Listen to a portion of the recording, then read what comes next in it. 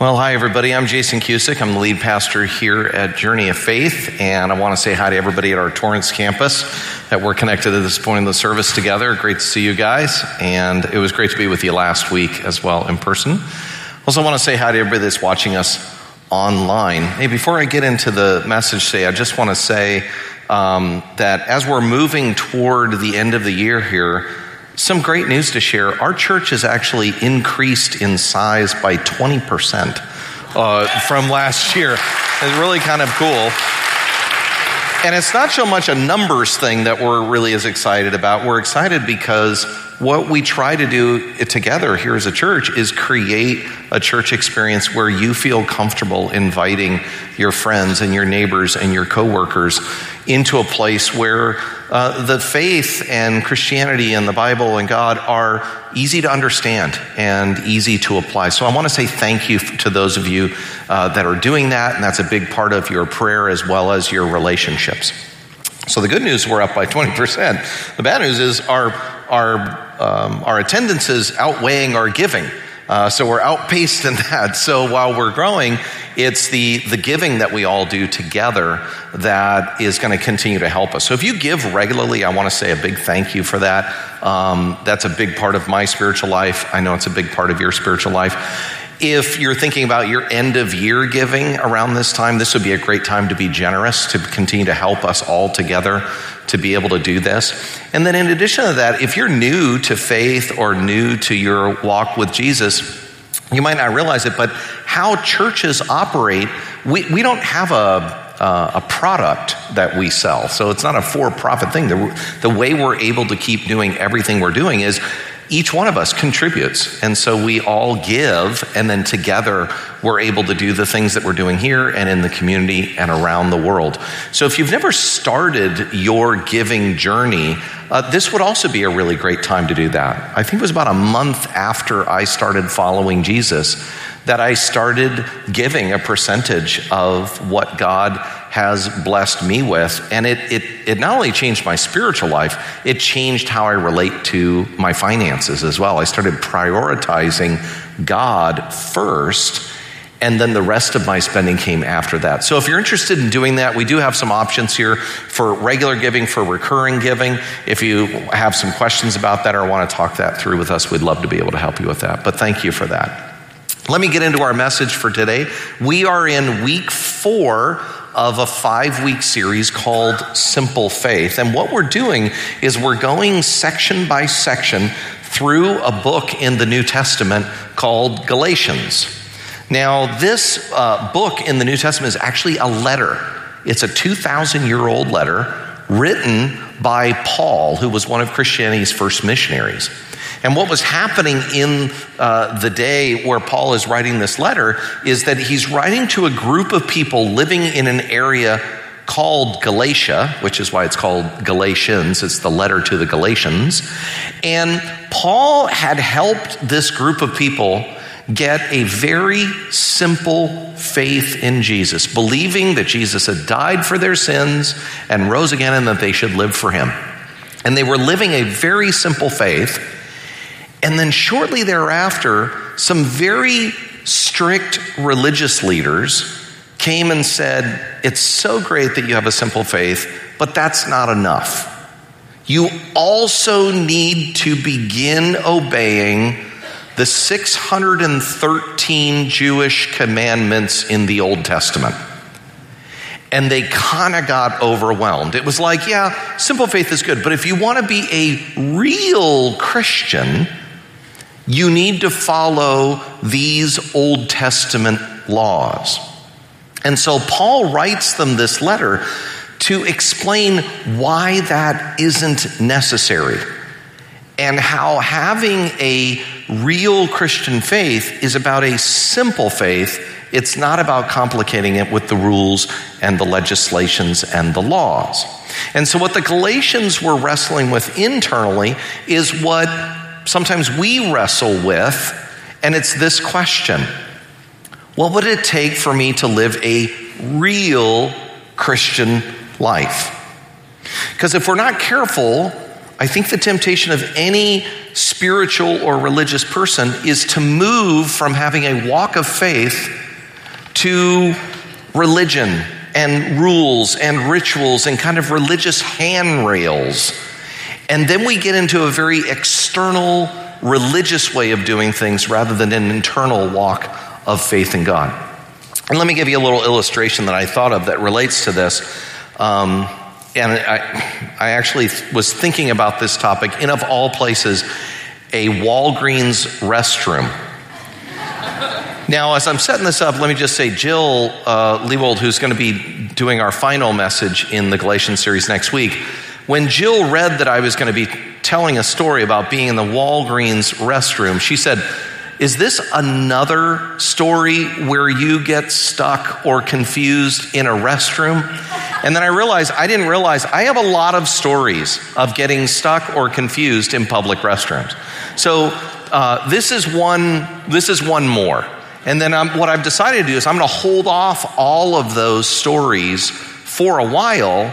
And then if you come here regularly, then maybe a year from now, you'll be like, "Hey, we haven't heard how you've been confused in restrooms in a while," and then "Hey, funny, you should say that." So I'm in this Walgreens, and I need to use the restroom. The employee opens it up for me. She opens the door, and it's dark inside. And I was like, "Where's the light switch?" She says, "It's on a sensor."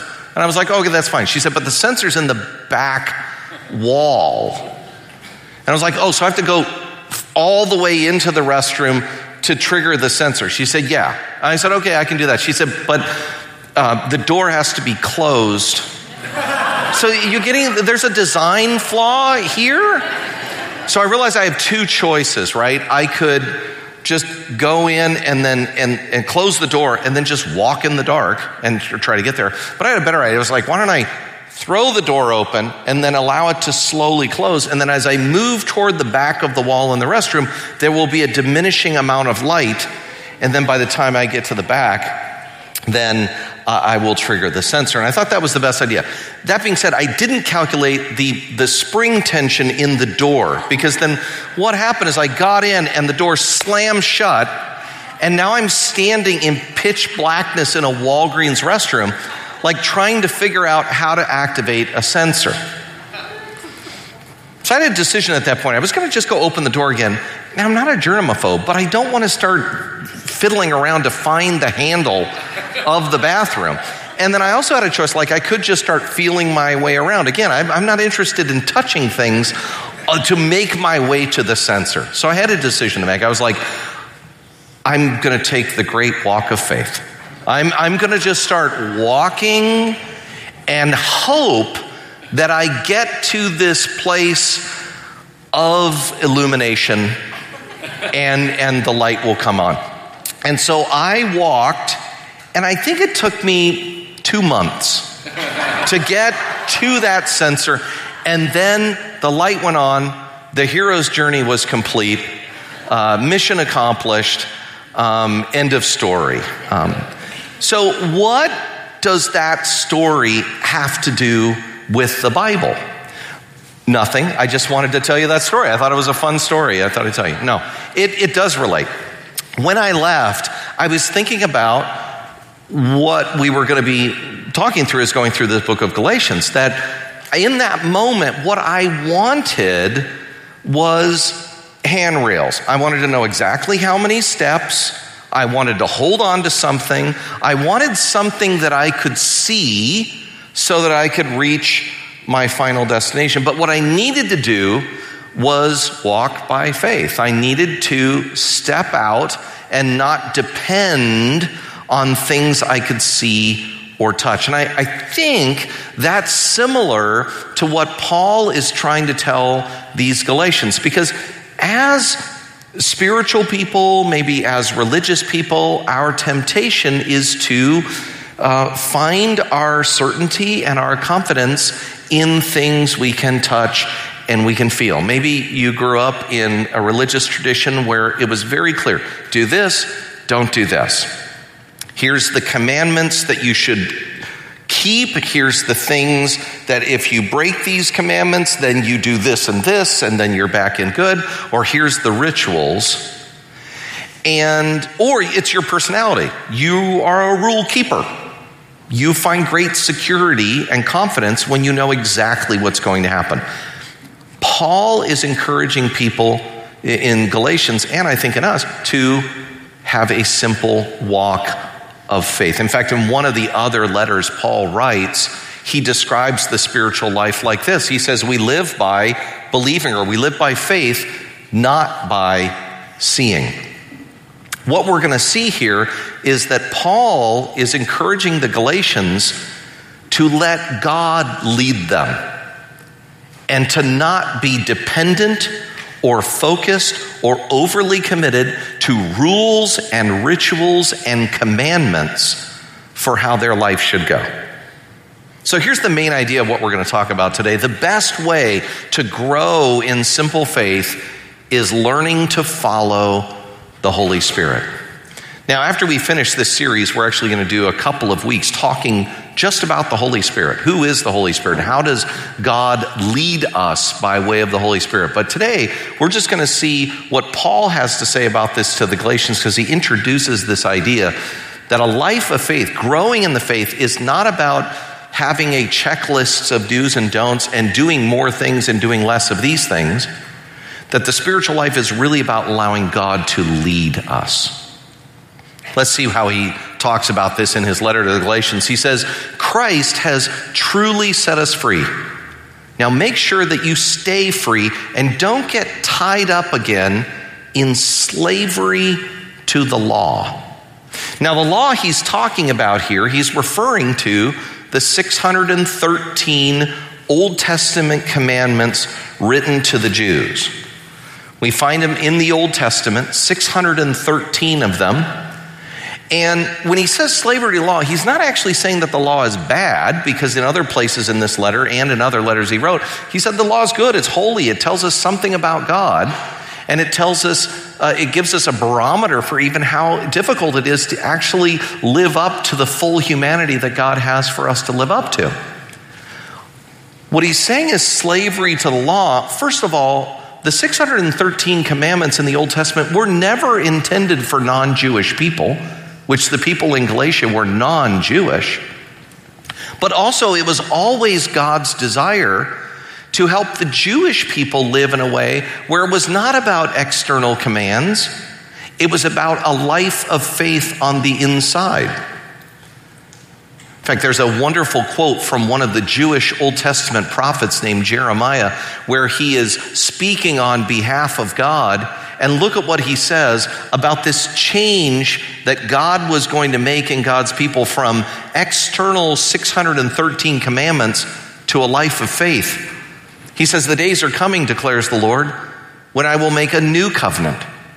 It will not be like the old covenant I made with their ancestors.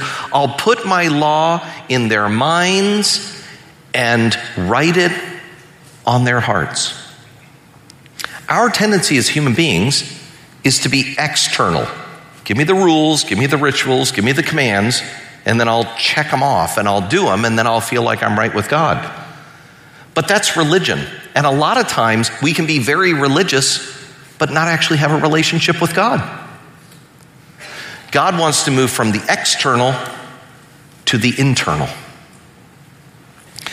In this area of Galatia, these are non-Jewish Christians, and Jewish Christians show up who are very strict and religious, and they believe the non-Jewish people should start living more in line with the Jewish laws, kosher laws and celebrating certain holidays. And there was one specific Jewish ritual practice that they were really big on, and that was circumcision. In Judaism, circumcision is a body modification made to men, young boys when they're little, if they convert later, then when they're older, when they're men. And it's a body modification, and the idea is there is a physical mark on a man that is an external sign that this is a man who is part of the family of God, and he is in the faith of Abraham. And so these strict Jewish Christians showed up in Galatia and said, look, you guys aren't Jewish, but if you really want to be a Christian, you need to be circumcised. And this made Paul very angry. Here's what Paul wrote. He said, listen, Paul, this is one of two places in the book of Galatians where we get the sense that Paul is actually pulling the pen out of the hand of the guy dictating the letter and saying, give me that pen. Paul, and he says, I tell you this, if you are counting on circumcision to make you right with God, then Christ will be of no benefit to you. And then he says, I'll say it again, which I just love somebody saying that. But it's also good to note that when you read the New Testament, even the Old Testament, when you read the Bible, you're reading a document that was intended for an oral culture. People back then were not opening their Bible and reading it. So in an oral culture, if you want to make a point, you repeat it. That's why the Bible tends to be so repetitive. It says, I'm going to say it again. If you're trying to find favor with God by being circumcised, you must obey every regulation in the whole law of Moses. What's Paul saying? Paul's saying, look, if you want to obey God's commandments, it's not best 9 out of 10. If you want to obey one, you have to obey all 613. And if you break one, you break it all. And then he gets really upset about this issue of circumcision. I won't read it to you here, but go home and read this on your own. The next verse is basically Paul saying, listen, if you guys are so into circumcision, why don't you just go ahead and cut it all the way off? I mean, it's a very harsh, blunt thing that Paul is saying. He is very upset. What is he trying to do? He's saying a major problem with religious people is they connect with God and then they revert back into religion. And that's what we have to guard against. If we're going to grow in having a simple faith in Jesus, here's one way that we can grow. It's that we need to guard against falling back into our old ways of religious rule keeping. When I first became a follower of Jesus, I showed up to this church and I looked around and I was like, okay, what are the rules? What am I supposed to wear? What movies am I supposed to go to and not go to? How am I supposed to talk? What are the rules around? How often am I supposed to pray? Things like that.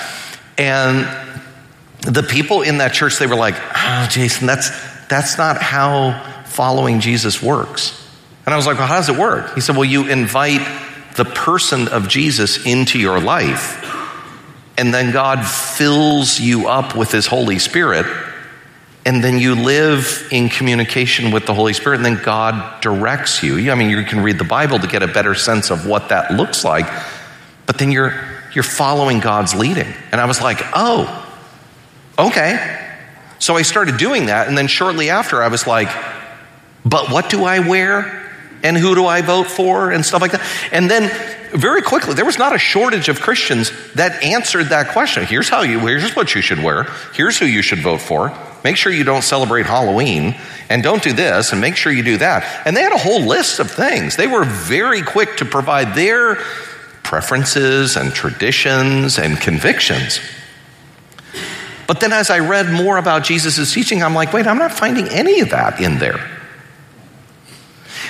It's very easy for us to allow ritualism and religionism into a faith of Jesus, and that is a component of false teaching. It goes from legalism to judgmentalism to exclusivism. And that's false teaching. And the problem with false teaching is just a little bit spreads really quickly. In fact, that's what Paul says. He uses a baking metaphor. Look at what he says. This false teaching, this religionism, this rule keeping, this false teaching is like a little yeast that spreads through the whole batch of dough. Now, I'm not a baker, so I had to go on Google and try to figure that out.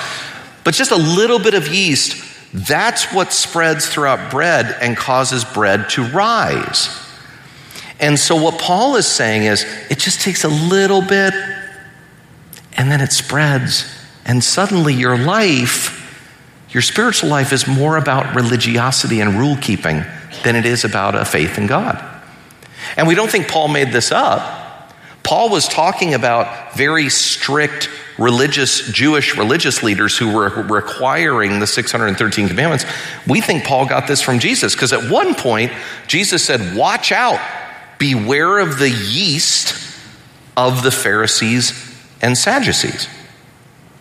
So that metaphor is, we just got to be careful, because just a little bit of religious rule keeping can kind of creep back in, and then it can become unhealthy to our whole spiritual life.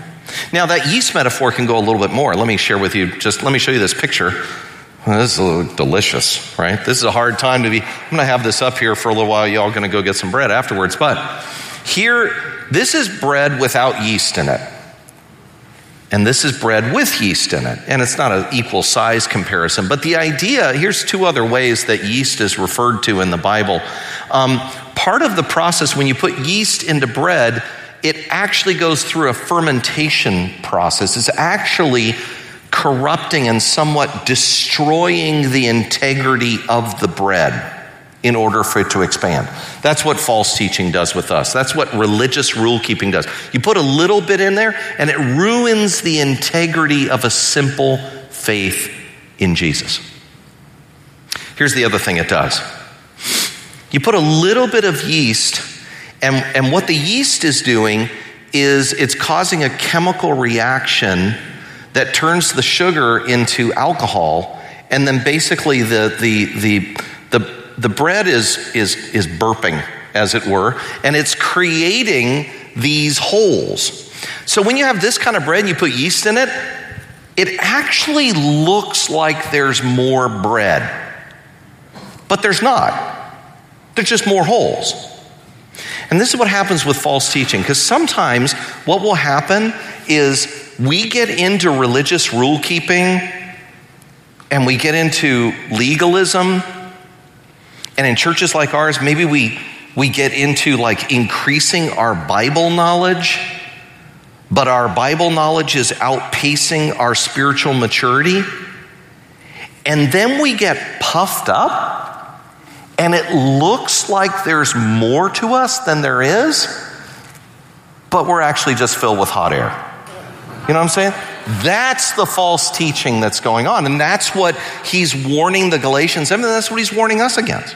So we need to do our work to guard against that. And here's something you can do about that. Identify one area of your old life that has crept back in and surrender it to God. Is there some area of your old life? I'm talking about maybe the beginning of your spiritual life started with a lot of curiosity about God, and maybe you found yourself kind of like talking to God throughout the day and being interested in spiritual things and reading the Bible and growing and things like that.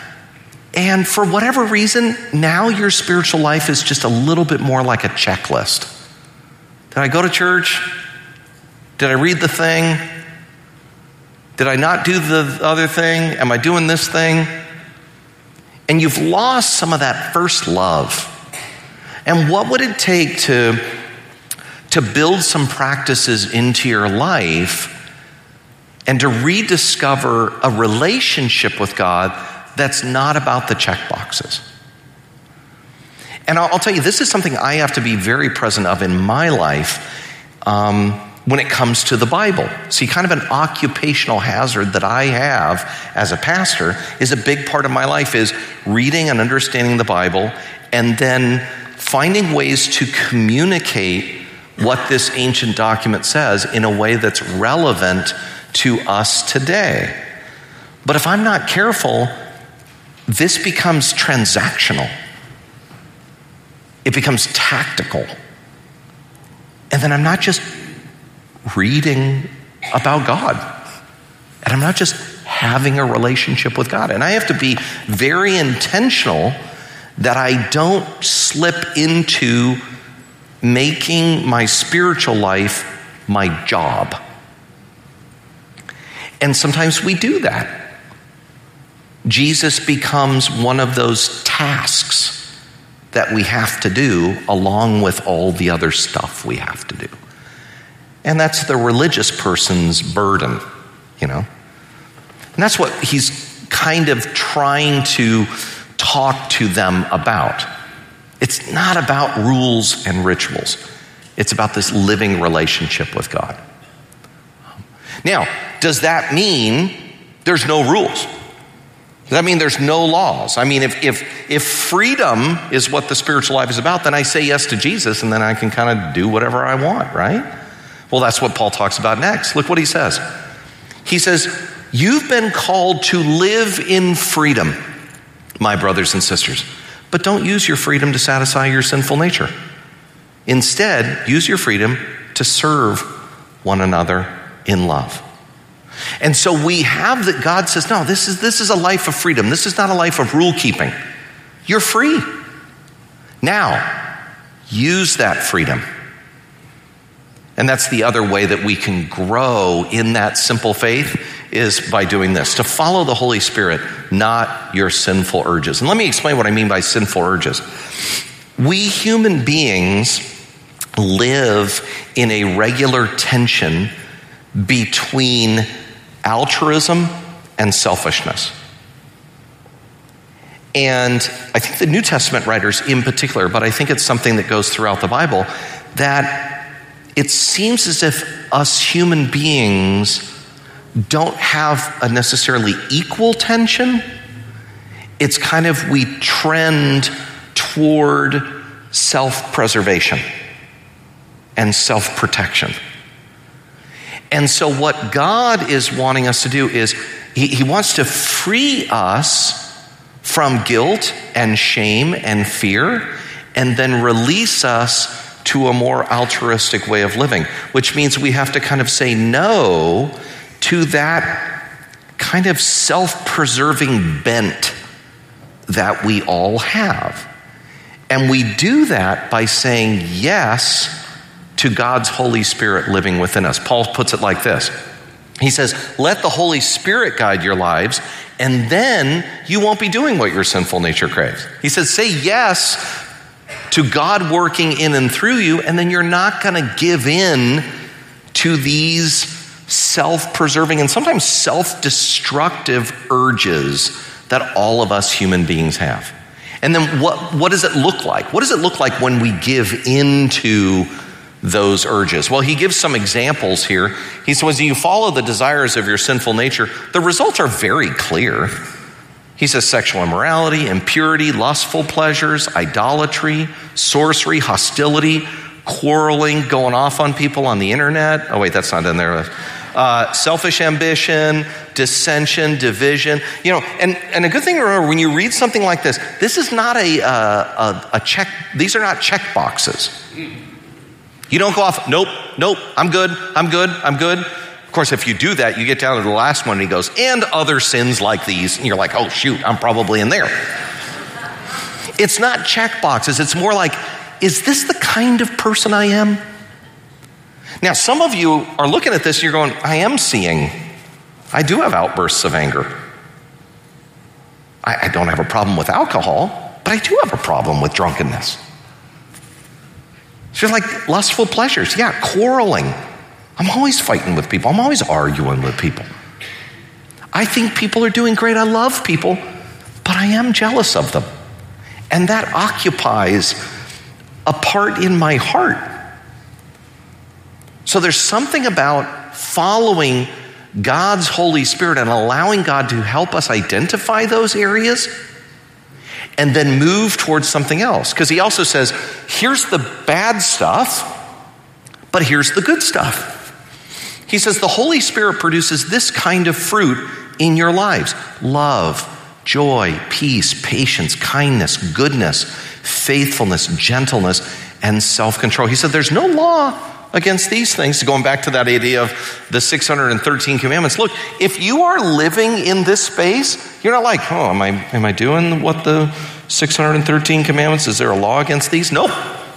This is, does your life look like this? And maybe as you're looking at this, you're going, yeah, I got some. Maybe the others. Maybe I need to work on something. And I think a great goal in growing in the spiritual life is not checking the boxes of Did I go to church? Have I read the Bible enough? Do I give enough? Do I pray enough times? Have I done it? I think that's a rule-keeping, tactical way of measuring spiritual growth. Because I know a lot of people that go to church all the time and they read the Bible all the time, but they don't have this. Maybe this is a better step. Prayerfully seek to grow in one area of the fruit of the Spirit that he describes. Let's put that list back up there.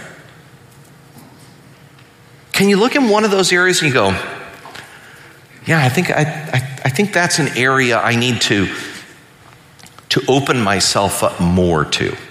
I have this tension inside me toward altruism and self-preservation.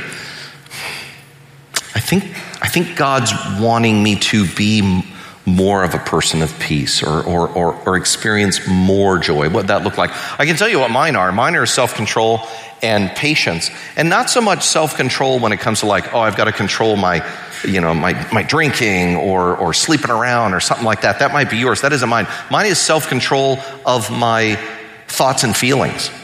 Because my thoughts and feelings can easily spin out and take me in a direction that's not healthy. And sometimes I just have to stop. I was having a conversation with somebody the other day and they brought something up and I was just silent. And they were like, what's going on? And I was like, I'm kind of thinking about this. And what I was really doing is I was like, Holy Spirit, guide me in this. Direct my thoughts and feelings right now.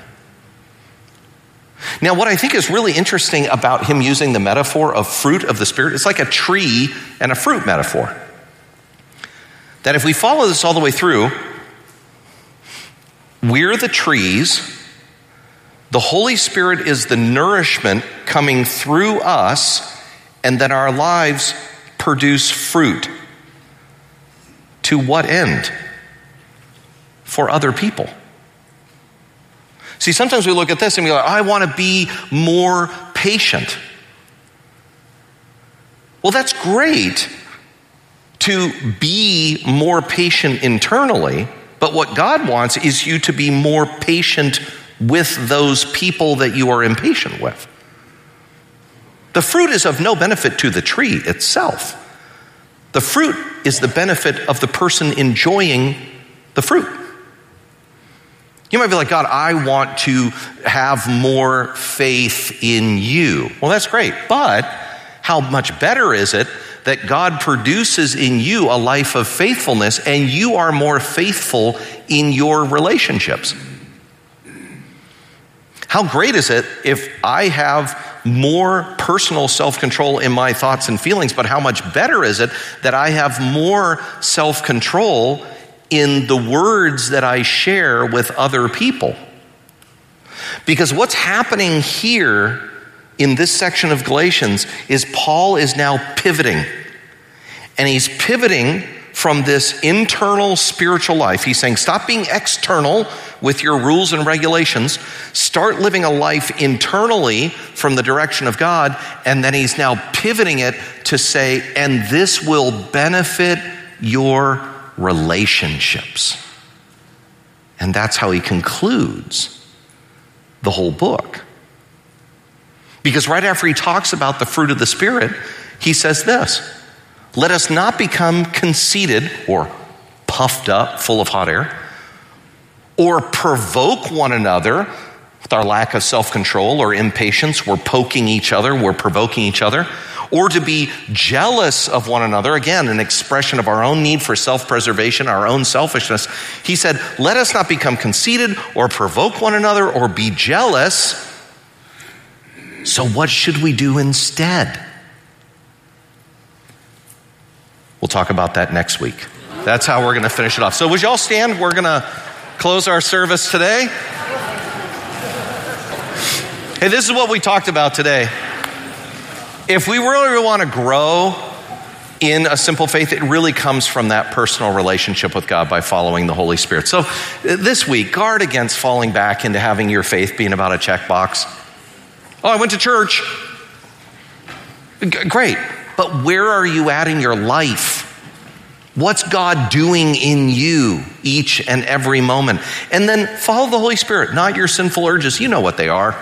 This week, you're going to be aware of it. You're going to feel that self-protection, self-preservation, that selfish. You're going to feel that tug and that flutter in your heart. And in that moment, stop and say, okay, God, I need to take a moment and say, God, you direct me. Direct me toward the kind of life that you want to see flow out of me, not just for my good, but for the good of others. And next week, we'll have Jill kind of talk about more of what that can look like in very practical ways. If you're with us for the first time, and if you want to know more about the church, our connections areas outside, if this message or anything in this service brought up anything in you, you're like, I'd love to talk to somebody or have somebody pray with me or for me, we are going to have our prayer team over here by the cross here and at Torrance. And we would love to pray for you. Let me pray as we close our service today. God, thank you. Thank you for giving us a simple faith. Help us this week where we don't make it about us and we don't make it about trying to prove ourselves to you or trying to be right with you because we've done X, Y, or Z. God, help us to rediscover a beautiful, intimate relationship with you that flows from something inside of us and then flows out to the good of other people. We thank you for that in Jesus' name. Amen. All right, see you next week.